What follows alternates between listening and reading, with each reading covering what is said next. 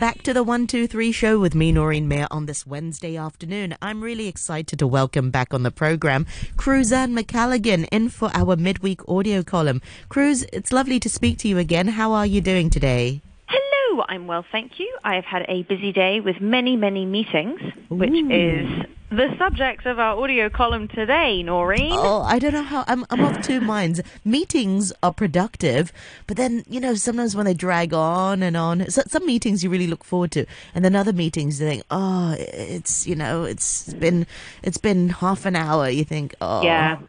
I'm sure everybody feels like that. I think back on my working career, and I feel like there was a definite shift. And it was a few years before COVID and things like that. It was a while ago now. There was a definite shift because I'm a very social person, and I find it very frustrating doing things over email all the time. I do like the opportunity to meet somebody and just talk to somebody frankly and clearly. Yes, and not via Zoom. Yes. Absolutely. And just, rather than doing everything remotely, just be like, hi, yes, and you can read people's body language, you can be more focused, all those sorts of things. And I would go in, and I've always been an advocate for a pen and a notebook. I don't like taking notes on a laptop or anything like that, which, according to previous audio columns I have done, actually commits the information to your memory better than if you were typing it, if you write it by hand. Obviously, that's not accessible for everyone, but for the majority of people. And then, but then I think there was a shift, and where it stopped being meetings where people were engaged and focused and everyone was there with a common purpose, to being that everyone brought their laptops, brought their phones, and would sit there on their computer answering emails, checking messages, without no one's actually looking at each other or listening to the person who's speaking. Have you ever experienced this? Yeah, I have. When the person's speaking, I tend to look at them and nod, because you want to you want to be paying attention, and you want the others to extend the same sort of courtesy. But but I've been to meetings before where people sort of look down and look around and not really check their WhatsApp. Yeah. For sure. And I mean, it's even today, of course, with the current restrictions and everyone doing their part to socially distance, the meetings I have had today have been online, right? So I've been using online software, video calling to talk to people. And it is funny because when you have large groups of people, it's interesting to see how this kind of new cultural etiquette has emerged, where speakers will say, I would like everyone to put the camera on because otherwise I don't know who I'm talking to. You know what I mean? We've done meetings before where people just switch off their cameras, and it can be a bit daunting. Oh, they're not there or they're not listening or something, right? You know what I mean?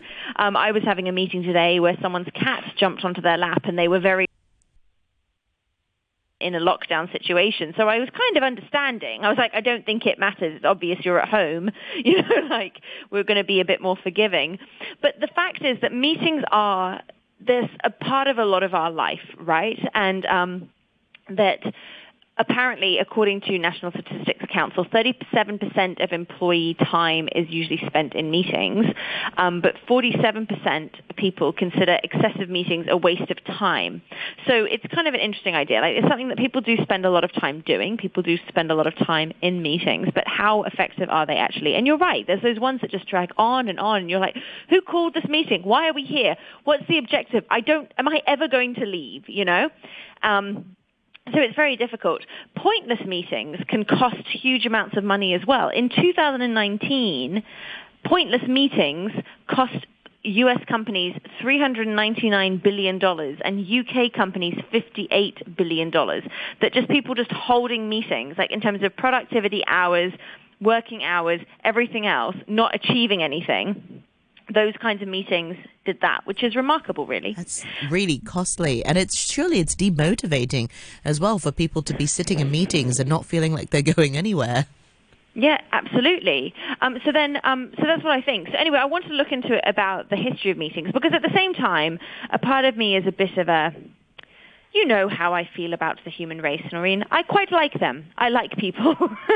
And I like the idea of meetings. I like the idea of coming together with other people and reading body cues and talking to people face to face and seeing their faces and engaging with people. And the wonderful thing is technology now allows us to do that even when we're not able to do so in person.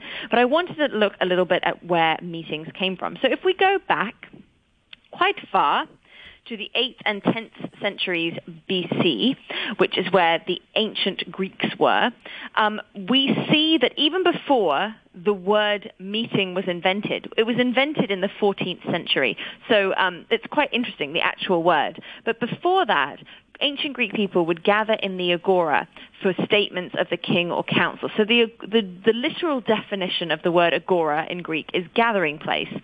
And it had a lot of twin functions. It was a political and a commercial space. Merchants could sell their goods there. It was kind of a marketplace. It was a place for people to come together. And famous philosophers such as Aristotle and Socrates were frequent attendees. They would have topics like philosophy, business, politics, and even town gossip, which were discussed in these meetings they had together.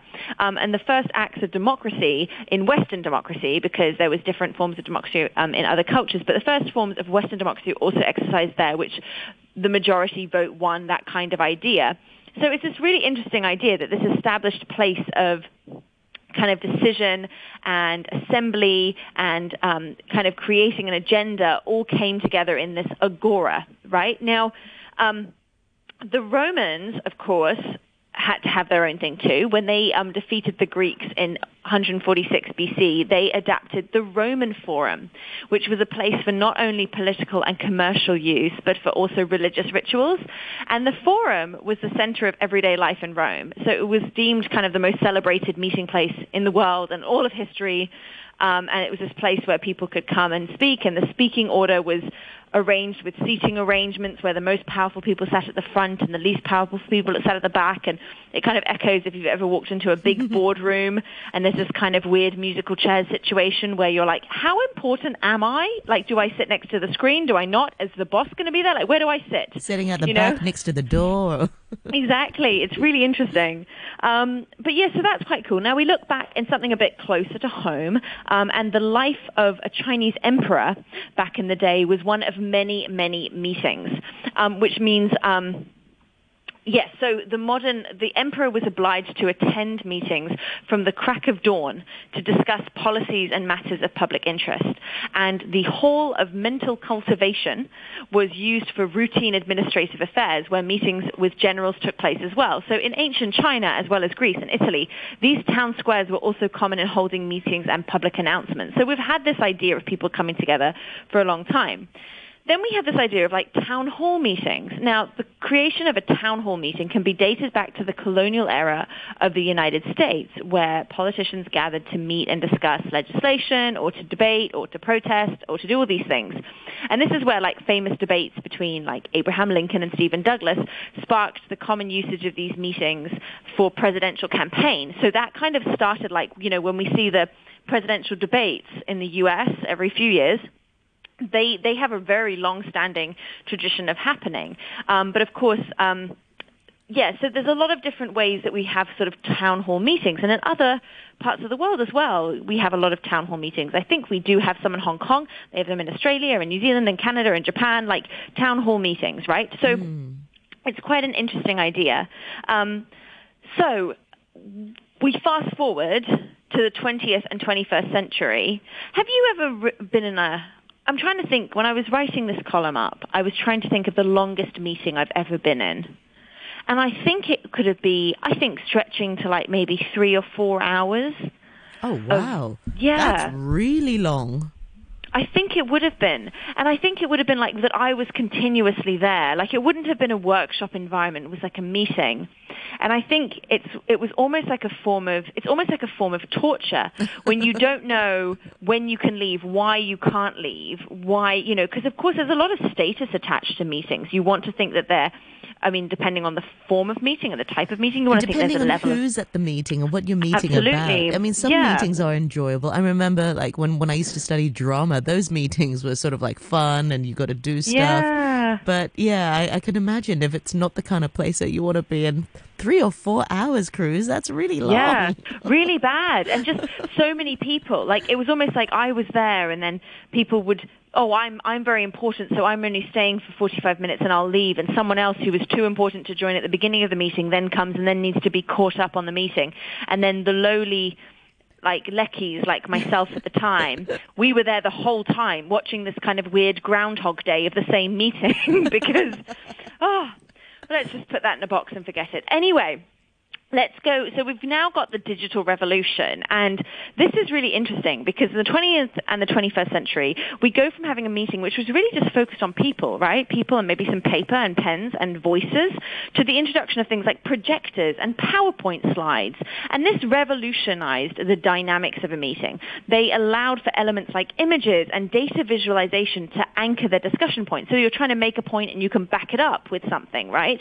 And this kind of leads us to our current business meetings, where people gather to make decisions and discuss company objectives. Although traditionally conducted in offices, meetings are now, you take place all over the world, right? You can have a meeting at a cafe, you can have a meeting in a lobby, you can have a meeting outside. And even though in ancient times, meetings tend to be held in one very specific location, modernity has meant we have more flexibility for where meetings can happen now. And I don't know if you've ever been, I've been on a few like Zoom meeting calls and stuff where somebody has been on the call and driving, and you're like, What? I think you probably shouldn't be doing that. But you know what I mean? It just goes to the point. The point is, it doesn't really matter where you are. I remember when I used to book a certain backchat guest, the person would be driving, and then I was thinking, oh, maybe it's not such a good idea. I don't know how It's slow. pretty dangerous. Yeah, exactly. So, Yeah. You know, especially if the topic was sort of, quite charged or whatever. My goodness. but then the guest would be then, oh, you know what? I better park my car and I can join and give it the full attention. So Oh, right, sure. Yeah, so it's good. Oh, funny. And I would be terrible at that. I'm the kind of person that has to turn down the radio so I can focus on where I'm going. So I can't do two things at once. But anyway, so it's very interesting that way. If we look back at like video conferencing, which has become really, like that just has taken off with the pandemic, right? I mean, we've all it's become so second nature to the point that I almost don't even feel awkward about it anymore, about just having a complete stranger's face pop up on my screen from halfway across the world to talk to me. And it just seems very natural now, right? But, and we have the first known use of video conferencing software started in around 1967, but it wasn't until 1992 where the first free video conferencing application was created for use. And then video conferencing became even more popular in 2010 when Apple launched FaceTime. And then we have, of course, applications like Skype and Slack and FaceTime and Zoom and Teams and all these other ones that are immensely popular. So it's super interesting how this has just proliferated. And it's added something new to meetings. It showed us that we have the power of technology in sustaining some sort of normality, even though our circumstances have been quite disrupted, right? But yeah, so it's quite interesting in that way. Anyway, meetings have got a bit of a bad reputation. A lot of people are like, I'm in meetings all day. And I always, sometimes like when people tell me that, depending, especially if they work in something like in an industry that I'm not in, like banking or law. Some corporate jobs. Yes, I think what is discussed in your meetings? So they're like, oh, my calendar's completely full. I'm just back to back in meetings. I'm like, I wonder what it is, because I find a really good meeting, or a bad meeting for that matter, sucks the energy out of me. Like the mental energy of engaging with people in proximity and focused on a task is so exhausting. So if you're going from back to back to back to back meetings, it must be very tiring, wouldn't you say? Absolutely. And I think, how can you not sort of doze off well, nowadays with your mask, you can hide your yawn or something, or stifle it. That's true, actually. or something. But if you're doing back to back to back to back meetings, how are you getting your actual work done? I don't understand that either. I agree. They do say that, anyway, so if we talk about the number of meetings that are being held, actually, we have changed how meetings have been arranged as a result of technology, because it's now easier someone says, oh, I'm sorry, I won't be in the office that day. They're like, that's fine. The technology will find you wherever you are and pull you into the meeting, right? So it's also created, there's not a lot of boundaries around when you can have a meeting. Anyway, on average, there are 11 million meetings held in the U.S. every day. That adds up quickly to 55 million a week and 220 million meetings a month. So by the end of the year, just in the U.S. alone, the meeting total is well over 1 billion. Right? And they've also found that the time employees are spending in meetings has risen around 10% every year since 2000. And that makes sense now. I guess also the downside of technology and the COVID pandemic and working from home is that you don't have those clear office hours. You know if someone's leaving the office at 6 p.m. and you know you call them and say, hi, can I chat? You say, I'm sorry, you can't. I'm on the MTR. I'm outside. I'm in the rain. I'm on a bus. Like there's a real clear definition of what time is available, right? But so it's nowadays, when people are, starting to work from home, meetings are sort of all over the place, and it's quite blurred. People call meetings in the evening just because maybe during the day they're doing something else. Absolutely. So it's very interesting. They say that staff, task force, and information sharing meetings are the most common meeting type. They account for 88% of total meetings, which is quite interesting when you think about it, right? It's like, that's quite functional meetings. The average meeting length is between 31 to 60 minutes. That's the average meeting. But it's also interesting because the average human kind of focused attention span in that kind of context is about 18 minutes. So you're not really going to achieve much in that period of time, if you know what I mean. And then if you've got back to back, the 18 minutes was used in that first meeting. Absolutely. And then, of course, it takes a while when you get on a meeting to get everyone on the same page. But also the way our calendars are structured, most of the time we have 30 and 60-minute blocks of time. So people would select 30 minutes. And then I guess you have that mental thing of, I've got 30 minutes to chat, whereas actually you probably do the same in 12. Do you know what I mean? So it's kind of interesting. They say that one of the reasons that meeting time is considered unproductive is that so few meetings actually lead to any decisions. The most common complaint people have had about meetings is that they are inconclusive. And the next most frequent complaints are that participants are poorly prepared and or organized, and they don't help either. I have found this as well. When people call a meeting, you have to be like, well, make sure that you arrive with all of the things you need, right? 63% of meetings are conducted without a planned agenda. Following a detailed agenda. Just winging it. And the thing is, if you follow a detailed agenda and start on time, you can actually reduce meeting times by up to 80%. They say that 9 out of 10 people daydream in a meeting, which is totally true. I'm always thinking about what I'm going to eat the minute the meeting's over. Or doodling. I often see people sort of doodling. But see, that's okay. Doodling's okay. Doodling is, that's it's actually, subconscious. they're concentrating. Yeah. Exactly, Yep. Yeah, doodling's a good thing. I used to be a doodler, and I used to be very embarrassed of doodling, but then I didn't really know how to explain to people, actually, the reason I'm doing this is because it's actually helping me focus on what you say. You know what I mean? So I agree. They also say 73% of people work on other things during a meeting. 40% of employees waste up to 30 minutes a day searching for a meeting space, right? So being like, let me see if room 6 is available. Like, I've had this so many times, it's really quite comical. Like, hold on, room 6 isn't free. Room 7's free, but we don't have the projector. Like, it just goes on and on and on and on. They also say that 53% of conference rooms are designed to accommodate 7 people or more, but 73% of meetings actually only involve 2 to 4 people. So people build these massive conference rooms, but actually most of the time, it's only like less than 20% of the time that people actually need a huge conference room. They could be fine with a table for 3 people. So it's quite fascinating in that way.